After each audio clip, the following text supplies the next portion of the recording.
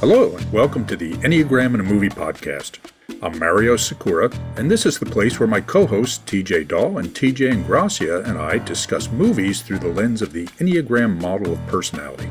If you like the show, please remember to rate, review, and subscribe, and join the conversation on our social media pages. For now, grab some popcorn, sit back, and enjoy the show. So hey guys, welcome back. We're going to do another episode here, the Enneagram in a Movie podcast. I want to share a quick story with the two of you. Some years back, I was doing a 360 assessment of a client that I had actually worked with for a long time. I mean, I've known this guy many, many years. As I was doing the 360 assessment, one of his employees said he takes all the fun out of coming to work in the morning. And when I gave him this feedback, he smiled, shyly. Not shyly, but wryly, I will say, because he's familiar with the Enneagram.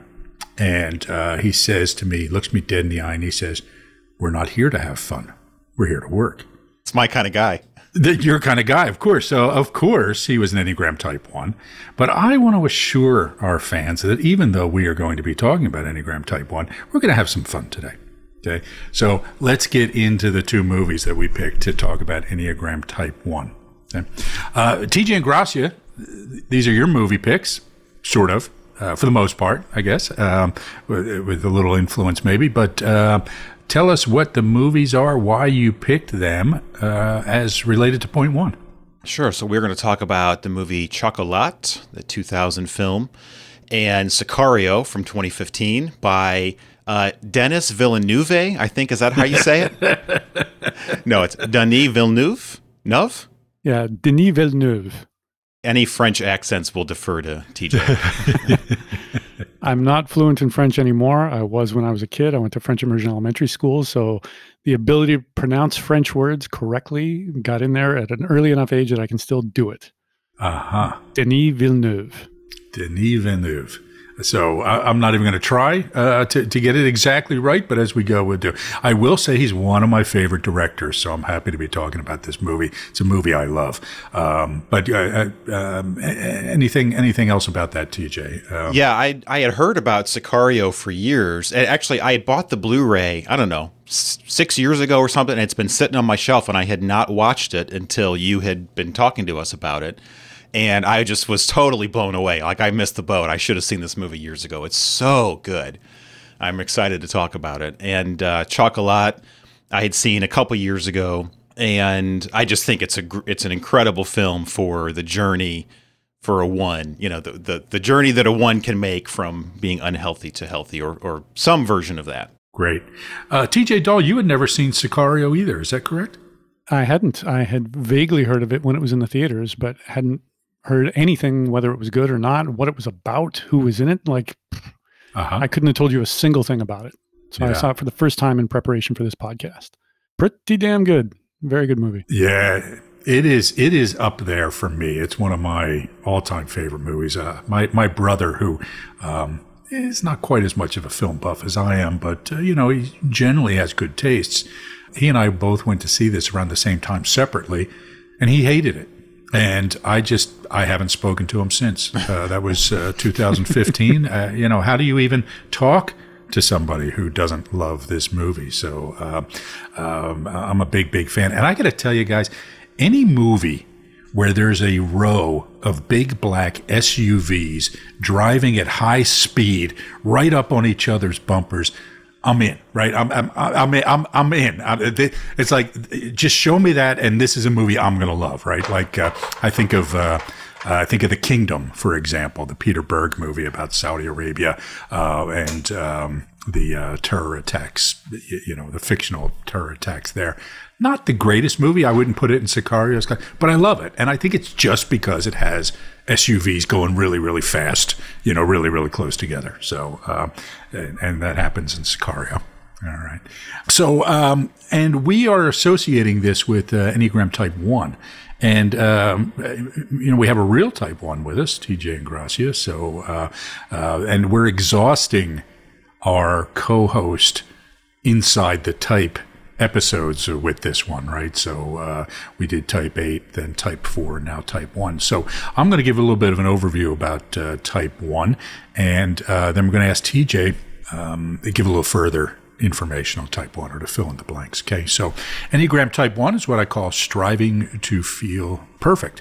I almost said excited. I had a little brain no, definitely there. not. Definitely not. In fact, striving to feel excited at point 7 is one of the connecting points, and it's kind of one of the challenges for the one. So in their effort to feel excited, they kind of develop this distortion about what it means to strive to feel excited, and they see it as something kind of threatening, right? So we call that the neglected strategy.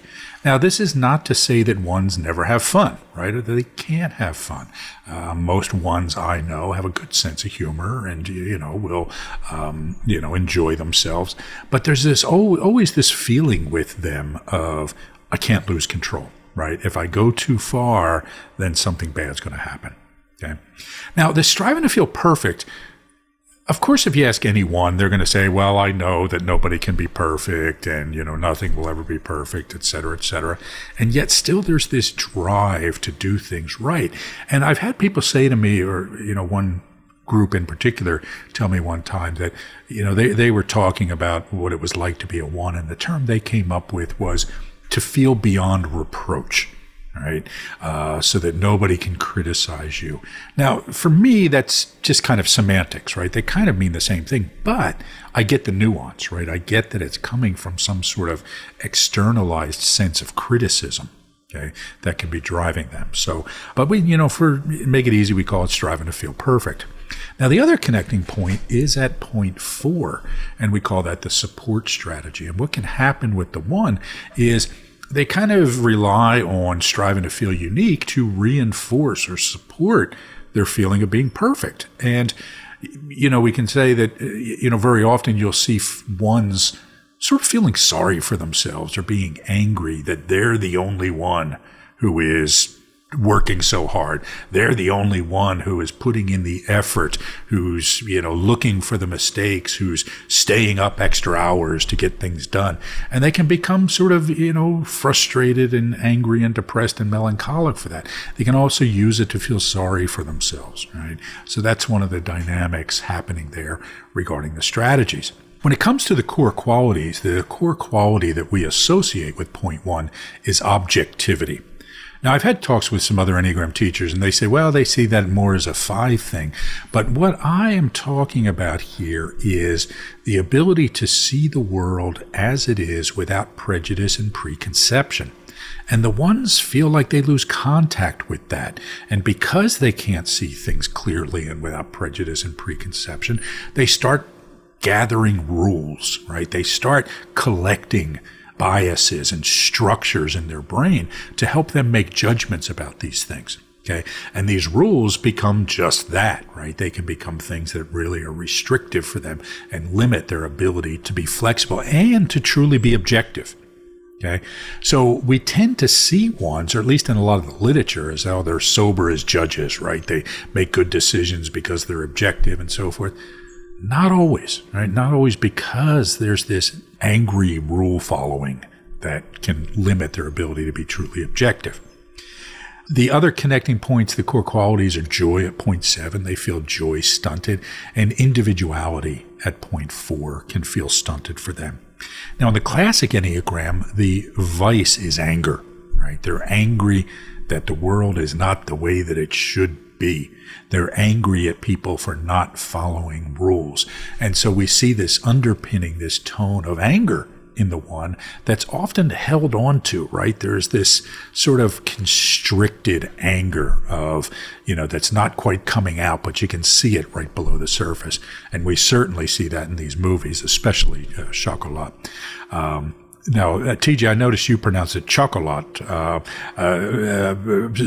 TJ Daw, what's the official pronunciation? Chocolat. Okay, good. So I forget my point now that I got the pronunciation right, but we certainly see that anger in that movie, right, underpinning it. But it's a held-in anger. Okay, and the virtue is serenity. Okay, this is what the one is striving for. It's this sense of inner calm, this peacefulness, this letting go of the anger. And finally, we have the fixation of resentment, right? Angry and resentful that people are not doing what they should do, that the world is not as I think it should be, etc. Okay? TJ and Gracia, you're nodding your head a lot as I'm speaking. Go ahead, let's hear it. Well, I'm going to, as through this whole episode, I'm going to try to be careful about not, when talking about the one, not just talking about myself. Try to generalize. Obviously, I have my own experiences, but right. As you were talking about the anger, I was thinking about recently. I remember seeing on a Facebook thread a person who shall remain nameless that we all know who likes to stir up trouble on Enneagram Facebook threads made a comment somewhere about how ones actually aren't angry. Anger isn't really a thing that's about ones. And that comment really made me angry. And I thought, this person has never met a one in real life, apparently. No, I agree with all that. I think that's all very good. One question I had for you, because I don't know that you ever really use this language in your materials, but a lot of people talk about the inner critic of the one. And I know that it's certainly an experience that I have, but as a one, I don't know what it's like to maybe be somebody of another type who also has an inner critic. So, maybe it's stronger with ones. What's been your experience in working with people of how that inner critic thing works? Yeah, I think everybody has some kind of inner critic, but they're all just telling us different things, right? And, and so I think that with the one, that idea of an inner critic is much more vivid, right?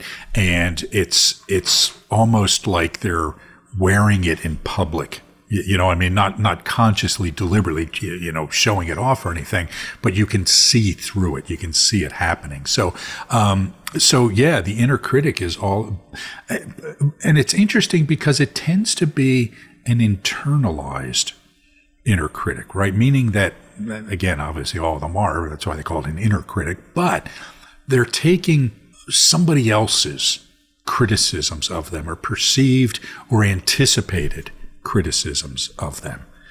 It's just much closer to the surface, I guess. Okay. But one of the reasons I don't talk about the inner critic is because I think everybody has one. Yeah. Yeah. One of the things in your Enneagram guidebook that I really liked is you say stressed ones deal with the world by becoming rigid, judgmental, and critical of themselves and others.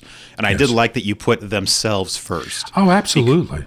Because people can feel criticized. Now, when we criticize people, it's because if you're coming from a healthy place, you generally want to help. You want things to be better. You want to help someone, but it comes across as a very in a very critical way. But I promise you, as critical as you think we are of you, we are 1,000 times more critical of ourselves. Yes. It's an excellent point, right? And it's funny because when I and you're not doing this, I want to be clear, but when I have type 1 clients say, yeah, well, I'm harder on myself than I am on other people, I say, well, okay, but that doesn't give you the right to be an asshole, right? Right. So, but and again, I'm not saying that's what you said, but yes, you're absolutely right, and I got to tell you, the ones are one of the Enneagram types that I personally feel most sorry for, right? Because I just think to myself, how awful would it be to be carrying that around, right? That voice criticizing all the time, right? But we also love to be martyrs, so it kind of balances out. That's true. That's true. But it's just for me, it's again, because my 8-ness makes me kind of say, I don't care what you think, sort of thing. Of course I do, but not in the same way.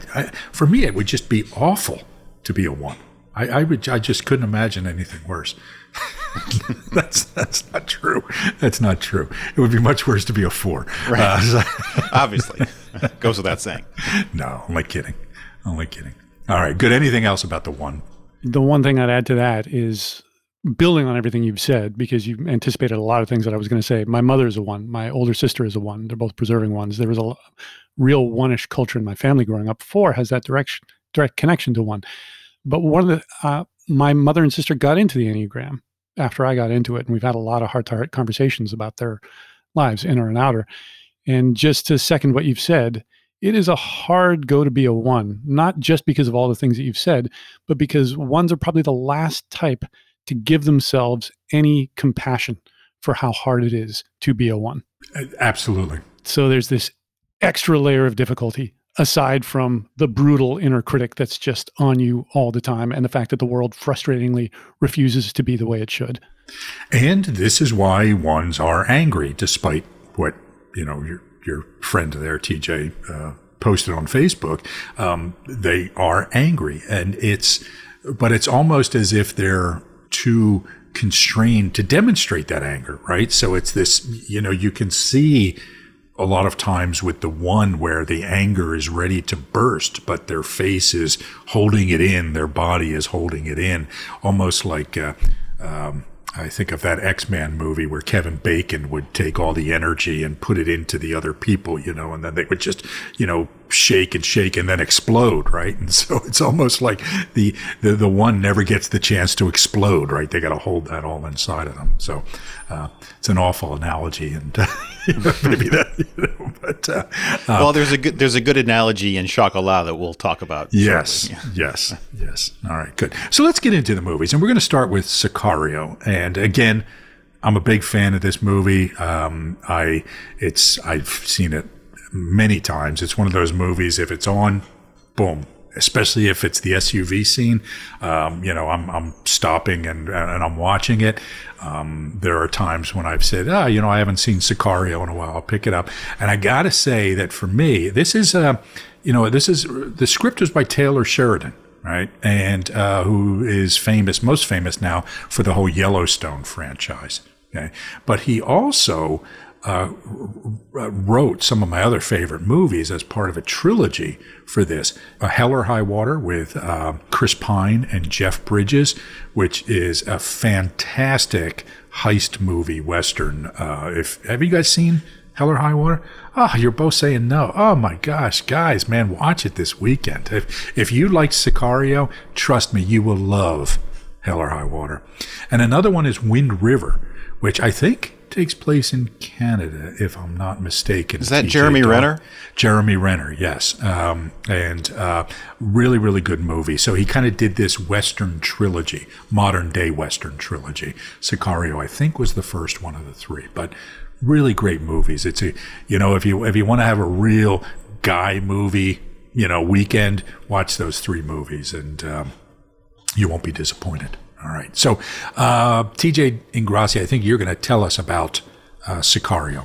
All right. Sicario is the 2015 action thriller directed by Denis Villeneuve. The film follows the story of idealistic FBI special agent Kate Macer, played by Emily Blunt, who is recruited by a government task force led by the mysterious and enigmatic Matt Graver, played by Josh Brolin, to aid in the war against drugs along the U.S.-Mexico border.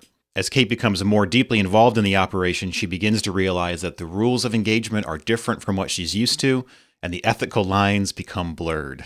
She also encounters the unpredictable and ruthless Alejandro Gillick, played by Benicio del Toro, a former Mexican prosecutor turned hitman, or Sicario in Spanish, whose motives are unclear.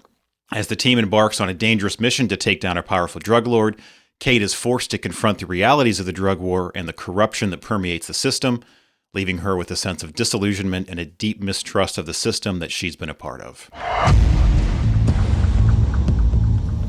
I'm not a soldier. This is not what I do. What is what happens when they dig in. This is it.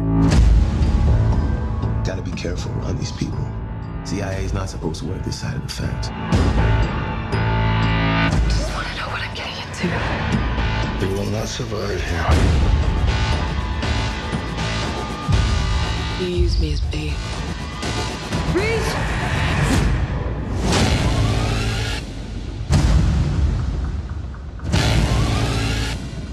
You saw things you shouldn't have seen. He works for the competition. Providing a measure of order that we could control. I'm gonna tell everyone what you did. That would be a major mistake. Again, a fantastic movie. 3 great performances in this, as far as I'm concerned. In fact, I would say 4, but one of them is pretty small.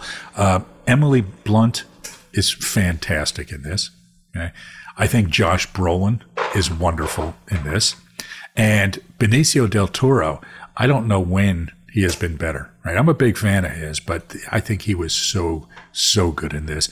And I want to say that I thought Jeffrey Donovan was great. Every scene Jeffrey Donovan was in, he was the guy that they meet when they go down to Mexico, the one with the glasses, and the mustache. And the mustache, right. I just think Jeffrey Donovan was great in this and the few scenes that he was in. So for what that's worth. TJ Dahl, tell us a little bit about, I'm going to have TJ and Gracia talk about the scenes, but I want to hear more about your just initial reaction to this movie, TJ Dahl, upon watching it. Well, just to build on what TJ and Gracia said at the end of the summary there, I think this is the perfect arc for a one character.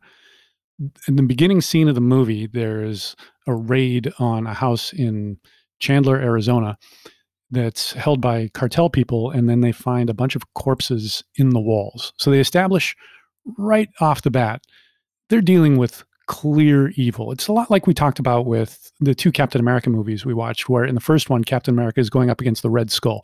There's no ambiguity about it's like good versus evil. No one can feel really good about putting themselves and everything they've got up against this clear evil enemy, moral righteousness. There's just no ambiguity at all. And within this movie, the arc goes from moral certainty to ambiguity. So I can't imagine a better personality type for the main character to be, because she discovers just how much gray area there is. And suddenly there isn't a clear right thing to do. And she has a huge commitment to justice. She's also got a strong commitment to following correct procedure. And if you have to sacrifice correct procedure for justice, what does that do? And then what does your inner critic as a one allow you to do? And can you live with yourself? If you've do the ends justify the means? What is worth doing to make the world a better place? Yeah. For this movie, for me, this movie was about a very simple question. What are the rules when there are no rules? Right? And this is what she was trying to figure out through the whole movie. Okay. So, TJ and Gracia, tell us a couple of scenes that for you made the oneness jump out. Sure. Well, so rather than a couple of specific scenes, I mean, I'll talk about some scenes, but there's 2 sort of themes that emerged that feel very, or at least that I, who happens to be a one, relate very much with. And the first one is what I call wanting to know all the things. Tell me all the things. I want all the information. Then I can be in control. Then I can move forward and do things the right way. So in the opening scene, when they're sizing her up for to add her to the task force, she asks them a couple questions. What's the objective? Do we get an opportunity at the men who are responsible for today? Then she gets uncomfortable when they change. They're actually going to go to Juarez for this raid, but she thinks they're going to El Paso. When she finds that out, she's very uncomfortable because now there's something has happened that she didn't know. She wasn't in control. Then she asks Alejandro, is there anything that I need to know about the cartels? And he's very mysterious and doesn't give her what she wants. Right? You're asking how to make a watch when just pay attention to the time or something. Right. And she looks at him like, I don't know what the hell that means, but okay. Then before they go on the raid in Juarez, she gets into an argument with Matt, Josh Brolin's character, and she says, I'm not authorized to follow orders from Alejandro. And he says, fine, then stay here. But you don't really want to, do you? And she says, I just want to know what I'm getting into. She needs the information.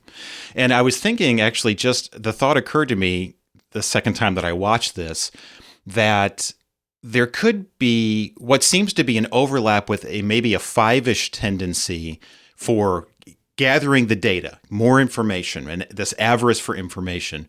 But I think it's coming from a different place where it feels like the 5 maybe gathers data and information almost for the sake of the data. Like they want to have the data they can put on a shelf and they can look and they've got this shelf with all this information. Whereas the 1 wants it because with the information, then they can control the situation. Does that feel right? Well, I'll kind of make it even a little bit simpler than that, right? So 5s want information so they can feel more detached, right? If I can focus on gathering information, it delays my actual engagement with the world, right? And with ones, I want all the information so I know the right thing to do. Okay? And in the case of Kate, I think she is a perfect example of the navigating subtype of the one, right? And this is something I know we're going to get into because I'm not going to get ahead of us here, but there are different ways of thinking about the subtypes of the one. Okay. And my view is that what I call a navigating one wants to know what the social rules are so they can follow them. Okay. And if I don't know the rules, I've got to get that information that will let me know what they are. Okay. So yeah, same behavior, serving a different purpose. Yeah, and I think that's the beautiful thing about the Enneagram is you can have 9 people of 9 types who on the surface seem like they're doing the same exact thing, Yes. but it's for very different reasons. Yes, absolutely. So go ahead. Was there more you were going to say? Yeah, this theme occurs over and over again. She says, "What's going on? What's the plan? I need to know what they used us for. Just tell us the truth." So just over and over and over again, she wants to know what's going on. Right. And then the second thing, of course, this is as cliche as you could get, but just she wants to follow the rules. She wants to do things by the book. After the opening raid on the cartel house, she's sitting with her partner, Reggie, and she asks him sort of imploringly, "We did this by the book, right?" And he says, "Come on, of course we did." It's like she couldn't be more by the book, but even in then, she's uncertain that they did things the right way. She's upset because they don't have jurisdiction in Mexico, and she lets them know it. Right. There's a later scene where she's talking with her boss, her FBI boss, and she's basically saying, "We don't have the authorization to do this." And he tells her, "If your fear is operating out of bounds, I'm telling you, you are not. The boundary has been moved. Yes. You're okay. You can do this. You're allowed."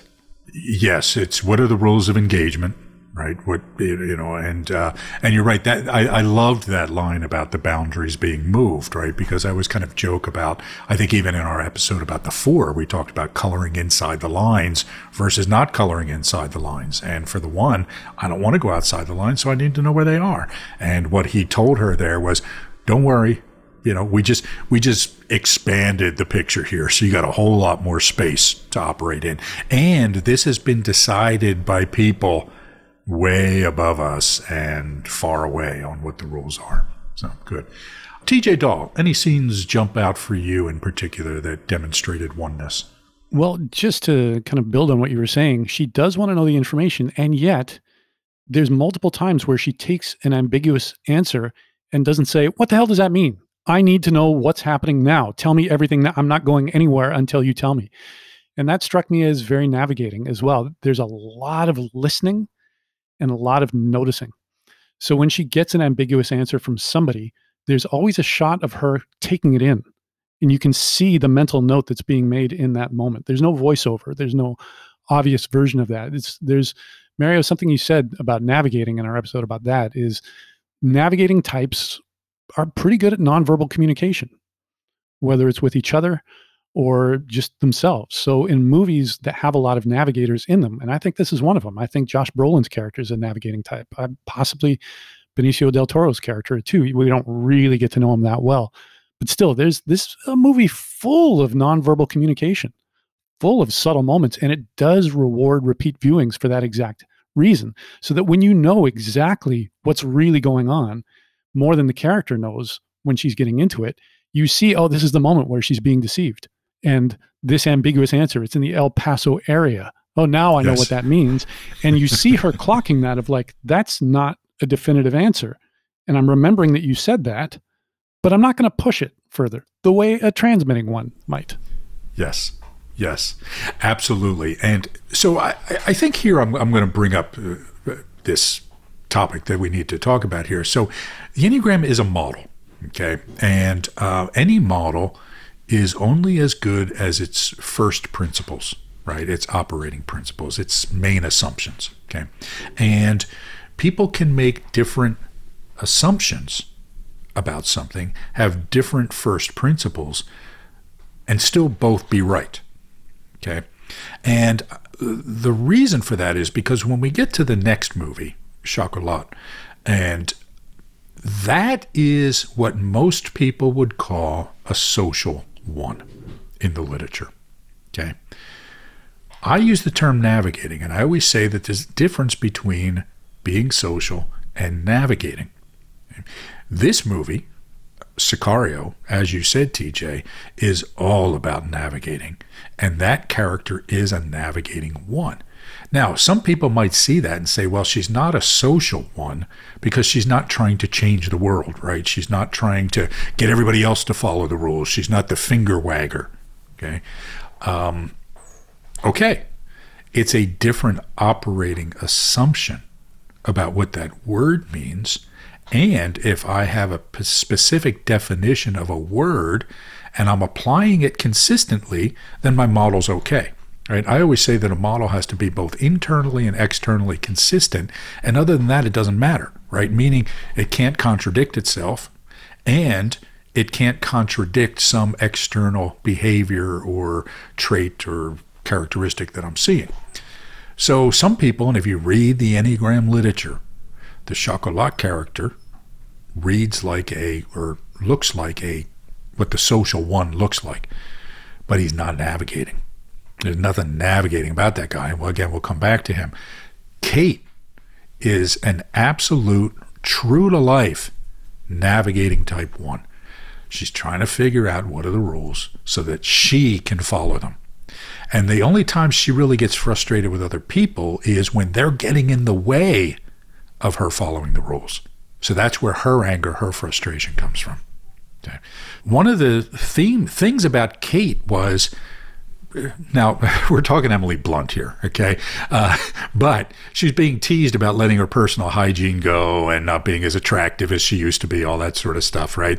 Not plucking her eyebrows, only wearing one T-shirt or one bra or whatever it was. And I don't know if you guys noticed her apartment. It was as bare, and you could tell she was just disinterested in her surroundings. And there's that one scene where she's standing in front of her closet and there's nothing in it, right? There's 4 empty coat hangers, okay, and no clothes in it. Navigating ones are not these perfectionists around their environment and around themselves that we see in the other subtypes, okay, or can see in the other subtypes. They're indifferent to that sort of thing. Again, which speaks to my, theory of the pattern of expression. Okay, indifference around the preserving domain. Okay, so for me, this was a real life character expressing what navigating ones look like in real life. One other thing, I always talk about the contradiction in ones, which is the restraint versus indulgence. Okay, and with her, it was the cigarettes. Right, just there was this. She's fighting. She desperately wants a cigarette, and then there's that one scene where after she has the experience with John Bernthal, where he tries to kill her, where they just cut to her slowly opening the pack of cigarettes, and it's this real indulgent moment on that. So another one-ish theme I saw. Okay. All right. What else? Anything we missed about Sicario and Type 1? Or other thoughts about Sicario before we move on? The final scene when Alejandro shows up in her apartment, and pardon me if I'm blowing this to anybody who's looking forward to seeing it, but it's just such a perfect conclusion of one's arc. Is he needs her to sign a form that says everything they did was by the book, and she refuses to sign it. And then he puts a gun under her chin, and a tear rolls down her cheek, and she reluctantly signs it. That's just such a perfect dilemma for a 1. And also just this movie did not have the ending that many action movies would, in which the final scene, Alejandro goes into Mexico by himself, tracks down the head of the cartel, and executes him. In many action movies, the righteous hero would show up at the last minute and stop him from doing that because it's not right. That didn't happen. That didn't even come close to happening. Things proceeded like they would have. She was just left to sit at home and be with the reality of, like, I didn't get to follow the rules. The rules are not what I thought they were. The situation is more ambiguous than I would like it to be, even though there's clearly evil at play. I may have helped enable evil in order to combat evil. And what the hell and now I have to sign this paper that says it was all by the book. Tellingly, she's not in the sequel. So Alejandro recommends that she moves to a small town where the rule of law still exists. You will not survive here. You're not a wolf. This is the land of wolves now. And I wonder if that's what that character did in the fictional world of Sicario. Yeah, it was just perfect. And I'll tell you, one of the other things too, speaking of Alejandro and his exacting his revenge at the movie, this movie was cold and hard as a diamond, right? And the fact that Alejandro goes in there and meets the guy who, cut off his wife's head and threw his daughter in a vat of acid as he's dining with his wife and 2 children at their mansion. And he sits there and he blows away the wife and the 2 kids in front of him before he kills the bad guy, which he does just without, and TJ, you made this point to me when we were talking yesterday, without a soliloquy, right? Just pop, right? And for me, as I was rewatching it again, I thought, God, that's cold. You just don't see that. That's like, wait a minute, man, how do you kill somebody's kids? That was just the coldness there really shook me. Yeah, and I like that as opposed to Chocolat, which has a very clear sort of a standard Star Wars-y kind of the characters are set, there's conflict, right. There's the climax, there's resolution and happy ending. That is not Sicario. It ends basically, there's not really any growth. It's not like anybody learns to become a better person. Alejandro and Matt are who they are.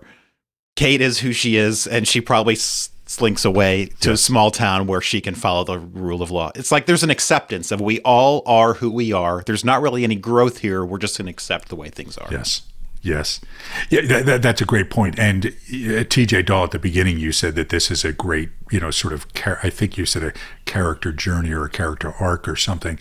But I would agree, there's not really any growth in people, right? There is an arc, right? And there is some acceptance of that ambiguity, but it's a grudging acceptance, right? You don't feel like Kate is a better person at the end of this, right? And she will never be the same. Yes.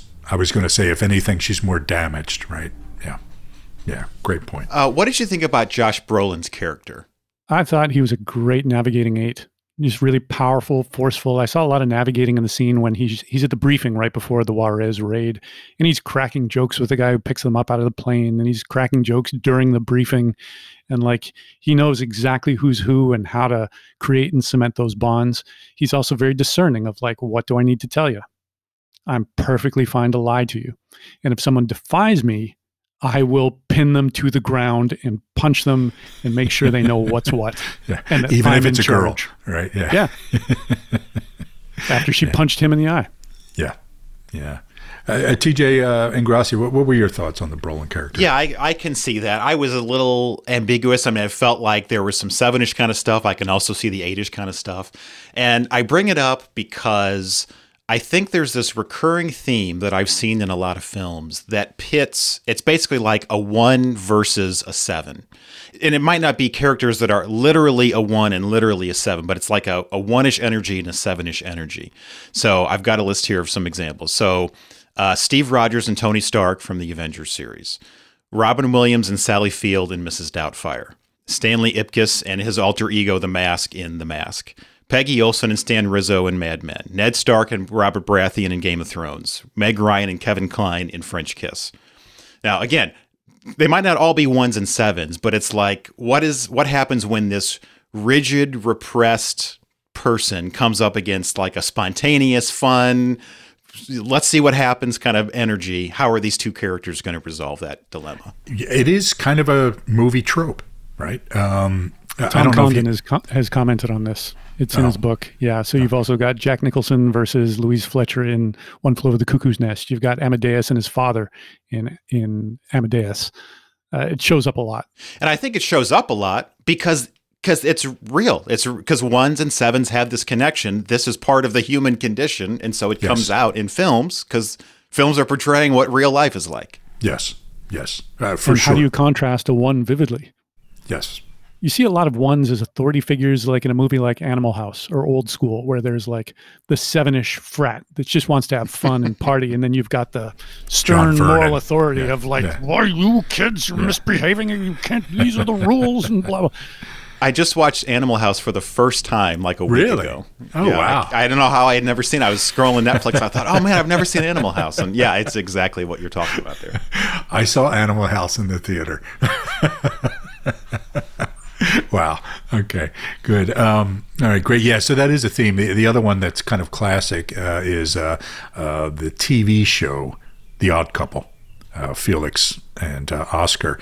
Now, if you watch the movie, Jack Lemmon is more of a 2 and Walter Matthau is more of an 8. But the TV show was a 1-7 dynamic. Also, Sam and Diane from Cheers. So yeah, it's a good comedic foil, right? A set of foils there for each other. If you want to find out more about my work with the Enneagram and organizations of all kinds, or our certification programs, visit me at mariosakura.com or follow me on social media. Hi, I'm TJ Daw, and I do one-on-one consulting on creative projects of all kinds, as well as Enneagram coaching.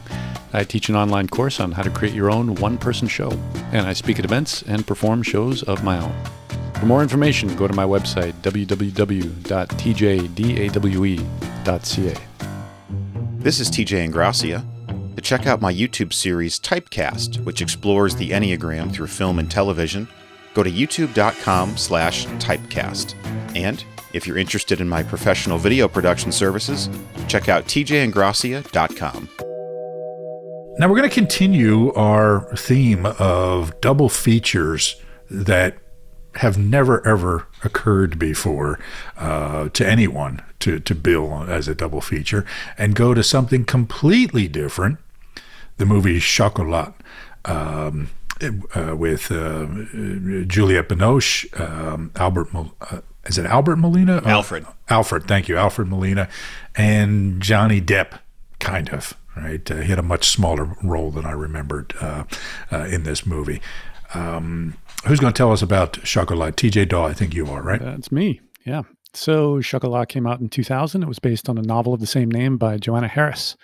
It takes place in 1959, and at the beginning of the movie, Vianne, played by Juliette Binoche, and her young daughter arrive in an unnamed French village where the villagers, were told through voiceover, value tranquility above all else. She opens a chocolate shop. She makes her own confections. She makes friends with few of the locals and draws the condemnation of the mayor, the Comte de Renault, played by Alfred Molina, who is incensed that she has opened a confectionery during Lent, when good Catholics fast and give up indulgences. Just as a reminder, France is a very Catholic country, particularly so in 1959. So the mayor tries to sway the town against Vianne and her chocolate shop, and soon a band of Romany people who live on riverboats arrive, which exacerbates his fury, especially when Vianne befriends them. And their leader, more or less, is Roux, played by Johnny Depp. The power struggle continues as Easter approaches, and it climaxes with the Comte breaking into the chocolate shop at night, smashing the window display, but over the course of that, a single speck of chocolate splashes onto his lips, which he accidentally tastes, then gives into temptation, gorges himself on chocolates, passes out in the chocolates. Vianne wakes him up in the morning, promises not to tell anyone. The two make peace, and everyone lives happily ever after. These people are not welcome. I heard she's an atheist. What's that? Don't know. Opening a chocolaterie just in time for Lent. Shameless, isn't it? Would you like to come in for some chocolate? What about boycott immorality then? Out for your husband. To awaken the passion. You've obviously never met my husband. You've obviously never tried these. You have more of those bean thingies, please. How many do you want? How many have you got? Academy Award winner Juliette Binoche. Academy Award winner Judi Dench. Alfred Molina. Academy nominee Lena Olin. And Johnny Depp. In the delicious comedy that feels as good as it tastes. Chocolat. So, the Johnny Depp character, what was the accent? What was he trying to do with that accent? You referred to him as a Romany character. Yeah. Yeah, right. The term people have generally used in the past is now believed to be a slur. The gypsies, right. Yeah, so yes. Romany is considered just more respectful, and that's the same accent that Brad Pitt uses in Snatch. So I was thinking they were more the Irish, version of that, right? Okay. All right, good. So I wasn't off. Good. Yeah, great. So, TJ and Gracia, so you picked this movie for us. Give us a quick why you picked this movie. Just, I think it's a great example, contrasting it with Sicario. Kate in Sicario, her struggle is sort of like, how do I act in the world? What are the rules of engagement? How do I behave? And the mayor, or the count, or the comte, or whatever we want to call him in Chocolat, it feels like his struggle is much more about the internal. You mentioned it earlier, but just your idea of restraint versus indulgence. Like, that is a perfect metaphor. It's this constant restraint and trying to bottle it up, which obviously explodes in the final scene when he eats the chocolate. But throughout the film, there's scenes where he's working at his desk and there's a tray with a croissant and some jelly. And in the first scene, he slides a picture of his wife in front of it to like block out the temptation. Then the next time we see it, he actually picks up the jelly and he opens it, and smells it a little bit, and then he feels ashamed and he puts the jelly away. And it's like, geez, dude, eat a croissant. It's not a big deal. But yeah, I think the film is a perfect the arc of like, if you're a one, you gotta find a way to let some steam off. You gotta eat a piece of chocolate cake. Spread it out a little bit over time so you don't freak out and eat a whole window full of chocolate in the dead of night. Yeah. So I want to ask TJ Dahl what, you saw as scenes that were particularly one-ish in this, but I want to say something here, before we go further, that for me, so I saw Chocolat again when it was in the theater, hadn't watched it again until preparing for this, watched it twice. First time I watched it in preparation, I thought, it was okay, but I started to get irritated with it for some reason, right? And then watching it the second time, I was like kind of gritting my teeth to some extent. And as I was reading about it, something that was really helpful to me is that a number of the reviews referred to it as a fable, which I think helped me be a little bit more laid back about it, because for me it's very much a one-ish movie, but it's a stereotype of the one movie, right? It's an exaggerated, now everything about the movie is one-ish, right? I mean, they're searching for tranquility. Okay, what is the virtue of the one? Serenity, right? I mean, basically the same thing. Okay, everything about it is how do we behave and so forth. Okay, so I think as we go forward, I just wanted to get that idea out there of it being a fable rather than something realistic like Sicario. It feels like a fairy tale. Exactly right. Exactly right. TJ Dahl, tell us what you saw as one-ish. The village has a parish priest named Père Henri, who appears to be about 14 years old. He's very deliberately cast as a youthful-looking actor. Yeah. He's new to the town. He's their new parish priest.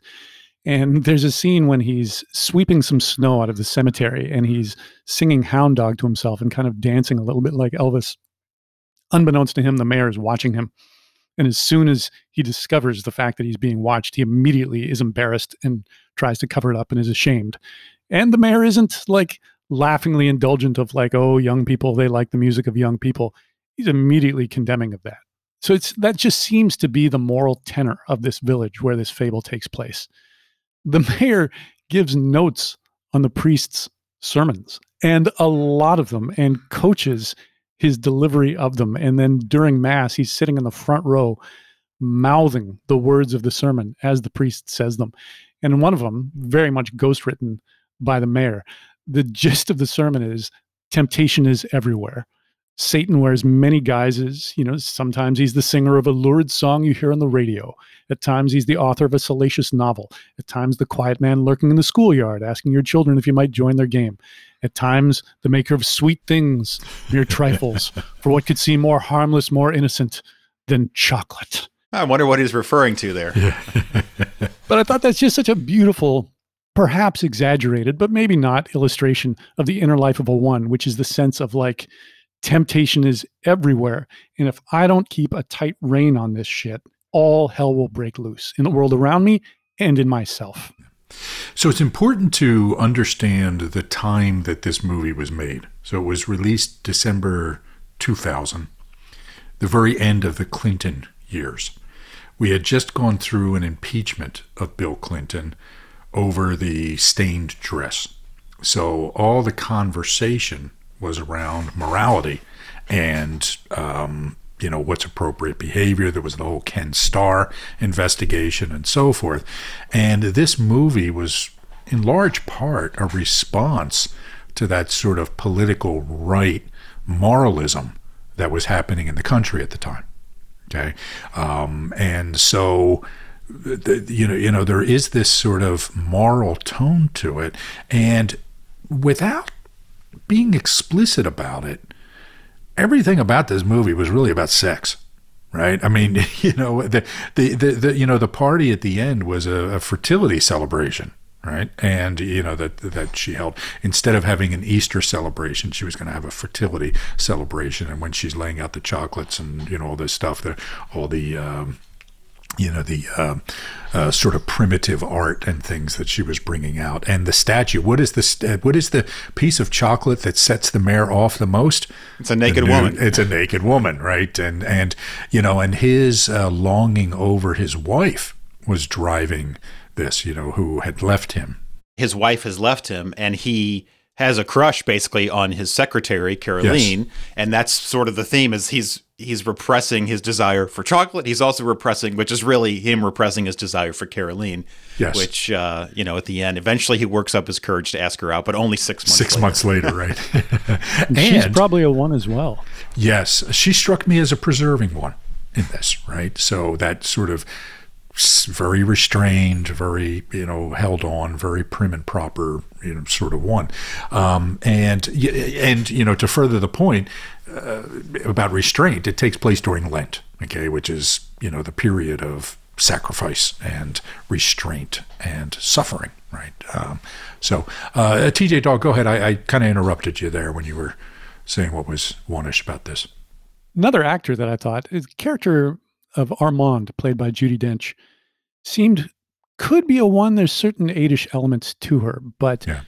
Judi Dench, I wouldn't be surprised if she was one in real life. She very much played a one in Mrs. Brown, where she played Queen Victoria, and Queen Elizabeth in Shakespeare in Love, and her version of M in the James Bond movies is very one-ish as well. So she adds a real one-ish presence to it, even though she's an ally of Vianne and the Chocolate Shop. But she kind of butts heads with her one-ish daughter over what's the right way to live and take care of herself and how the grandson should be raised. Yeah. And I think that's an important point, because we assume, or some people assume, that ones follow all the moral rules, right? The kind of standard, church doctrines, okay? It's not the case, right? They're following rules, but they can come from different places. Right. I'm sure there were lots of Nazis who were ones, for example. Right. And so just because somebody's a one doesn't mean that they're trying to adhere to the moral norms that everybody else has. Okay. It's an important thing. Okay. So this movie, all one stuff. And so my perspective on the mayor character, the Comte, I'm staying away from the Frenchman. So the Alfred Molina character, very much a one, and in most of the Enneagram literature, he would be identified as a social one, because most of the Enneagram literature says that social ones are, trying to get everybody to follow the rules and that sort of thing. Maybe that's this other category that some people call social one. Okay? But for me, that's not a navigating one. Okay? Kate from Sicario is a navigating one. This guy is what I would call a transmitting one. And why do I say that? Look, transmitting ones are spewing the rules, right? They're taking this internalized idea of what it is to be perfect and projecting it out into the world and expecting the world to conform to this. And from the moment we meet the mayor, he is trying to hold other people to the rules. Now, he's holding himself, or trying to hold himself, to those rules as well. But again, he's not navigating to figure out what the rules are.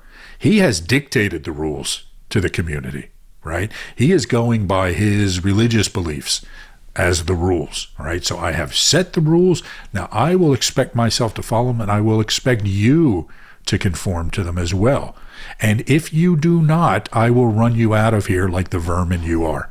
He is taking every opportunity he can to transmit those rules to other people, right? To share them, to express them, to, he writes the sermons. Okay? I was in Geneva years ago, and I have this thing whenever I travel, I love to go to cathedrals, right? So I love to see the great cathedrals of the world.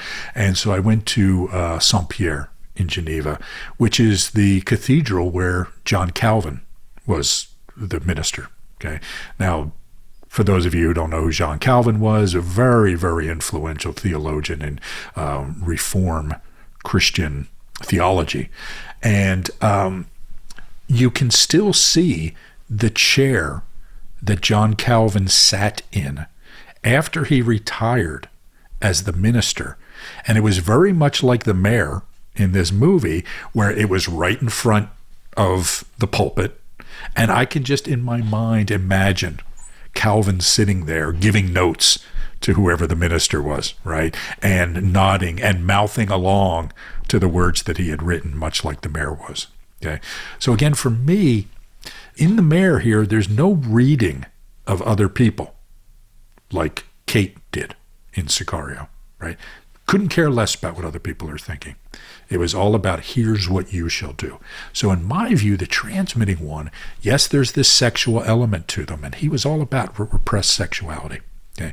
There's an anger to him, and this guy was angry, right? I mean, he didn't express it all the time, but you could see the anger underneath of him. But it's all about trying to get other people to be perfect as they try to become perfect themselves. Okay. So that's my rationale for why he's a transmitting one. I see the Vian character as very much a transmitting two. And there's a contest about halfway through this movie of transmitting one versus, the whole movie's a contest between this one and this particular two of like whose morality, whose way of being is going to have the stronger influence on the town. And this crystallizes in parallel scenes that are intercut where Josephine, this woman who is played by Lena Olin, has left her abusive husband, Serge, who runs a cafe. And Vian has taken her in, and she's living with her, and she's showing her how to make chocolate and how to, she's now an employee of the chocolaterie. And at the same time, Serge is under the wing of the mayor, who's trying to turn him into a good Catholic and who's supervising him, getting him a shave, and he's making him sit in catechism classes. And it's very much like, which of the two of us is going to have the disciple that will become the person that we want them to be? Yeah. So I agree with you, both transmitters. So on the character of Vian, I was initially thinking two, but there were things about her that I didn't see as two-ish. I didn't see the transmitting two can be very intense and aggressive and emotional when they're under stress, and I didn't see much of that with her. And I thought her forgiveness of the mayor after he destroys her chocolate shop or the chocolates in it, and her immediate reaction of, here, drink this, and don't worry, I won't tell anyone.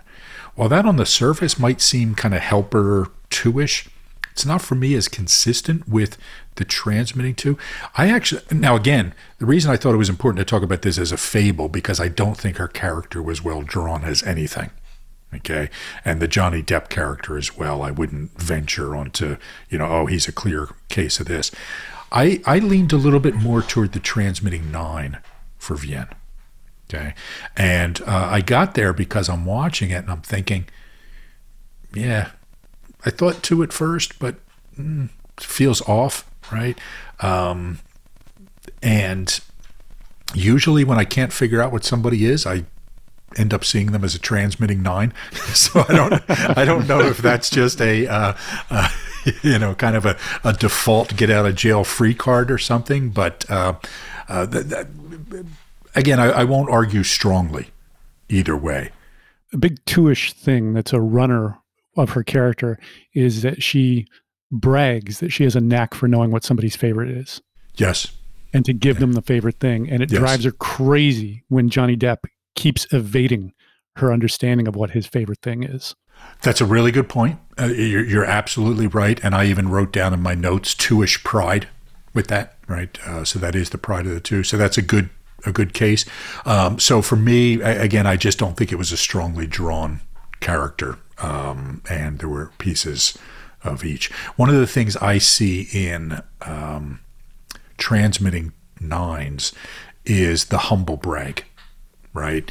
It's this, it's not this I am great like a Transmitting 3 will say, like a Arnold Schwarzenegger, right? There's no humbleness about his bragging, okay? It's just, I'm awesome. The 9 will kind of deflect and they'll do the humble brag in some way. Now, I don't think that's what she was doing in what you were talking about there, TJ, but it's just their bragging tends to be less direct very often, but they'll still do it. Yeah. So, but, again, I just don't think it was a super distinct character. Yeah. Also, again, I think you guys touched on this, very much the path from resentment to resentment and anger to tranquility throughout this movie. Okay, particularly with the mayor character. Once he had this breakthrough, then the narrator even said that he had this sense of tranquility fall over him and calm and so forth. So very, very good depiction of the one. I think an important factor in that is the fact that Vienne promises to keep it a secret. Yes. That she honors what his morals are. She doesn't use this as a way to showcase what a hypocrite he is to the town, to have him renounced, run out of town, anything like that. But just as a way of like, between you and I, we know. Yeah. You love chocolate just as much as anybody else. We all need this. It is good to need this. You don't need to be shamed for this. The priest's final sermon was just such a beautiful encapsulation of this, where it's a beautiful lesson for ones to hear when he's talking about Jesus. He says, I don't want to talk about his divinity. I'd rather talk about his humanity, how he lived his life here on earth, his kindness, his tolerance. And he goes on to say, I think we shouldn't go around judging people by, measuring our goodness by what we do and don't do, by what we deny ourselves and who we exclude. We should measure by what we embrace, what we create, who we include. And obviously this is directly referring to the Count and Vienne. You might think you have the right way to do things, that you're good, your view of the world is, you've got the handle on the way things ought to be. But really, it's Vienne who really was the more Christ-like figure in the film. She's the one who's kind. She's the one who's tolerant. She includes him and embraces him and forgives him when he destroys her chocolate shop. Yeah. And I think he, at the very end, after he takes a bite of the chocolate cake at the festival, and you can see him, he has just sort of this release. He allows himself to enjoy one bite of chocolate cake. And then he turns and he looks at Vienne, and she looks at him, and he kind of acknowledges her and smiles, and she acknowledges him and smiles back. And it's sort of this integration of, not that she's a 7, but sort of this 1-ish and the 7-ish thing where there's an acceptance and I don't know. It's just a very beautiful scene for me. Pleasure is okay. Yes. All right. Great. TJ, any other type 1 movies or tropes or archetypes that you want to touch on? Unlike some of the previous episodes, I wasn't able to come up with a genre that is inherently 1-ish, other than perhaps biopics of political figures. Not all of whom are ones, but generally biopics of political figures show somebody who is doing the right thing, and quite often doing it against insane odds and sticks to the guns for it. So a good example of that is Gandhi, and the character of Gandhi is very much a 1. Some other specific movies that I thought of, and actors, basically anything with Emma Thompson in a lead role, she's probably a 1. One of my favorite movies with her in it is Wit. Another one that just came out is Good Luck to You, Leo Grande. One of the ones we talked about for this podcast with her is Saving Mr. Banks. Gregory Peck is an icon of a 1, pretty much always played a 1. Favorite movie that he's in of mine is The Guns of Navarone, a great World War II action movie. He's famously a 1 in To Kill a Mockingbird, also in Moby Dick. Authority figures, as we talked about, another example of that is the principal in Back to the Future. Katharine Hepburn's another great one. Pretty much always played ones. The African Queen is a good example. The character of Rorschach in the Watchmen movie, I think, is a great one. Hot Fuzz is one of my favorite movies with a one main character, very much the evolution of a one. He plays a by-the-book kind of super cop who's sent to a small village in England. Booksmart is a movie about two high school friends, and it's the last weekend of school, and they want to have some fun before they graduate. And Beanie Feldstein plays very much a one. And this is like her last chance to actually have a good time. And then a comedy that I saw just a few months ago that I loved, which didn't do great at the box office. It's a very recent movie, Bros, produced by Judd Apatow with Billy Eichner playing a podcaster called Bobby. And to return to the point you said before, ones aren't necessarily the stiff, by the book, moral majority type. He's a gay man living in New York. He has lots of sex. And he's very one-ish about it. He's very one-ish about gay rights. He's very one-ish about the way he wants to live. And I thought the movie was just outstandingly funny. And it's about his relationship with a 9.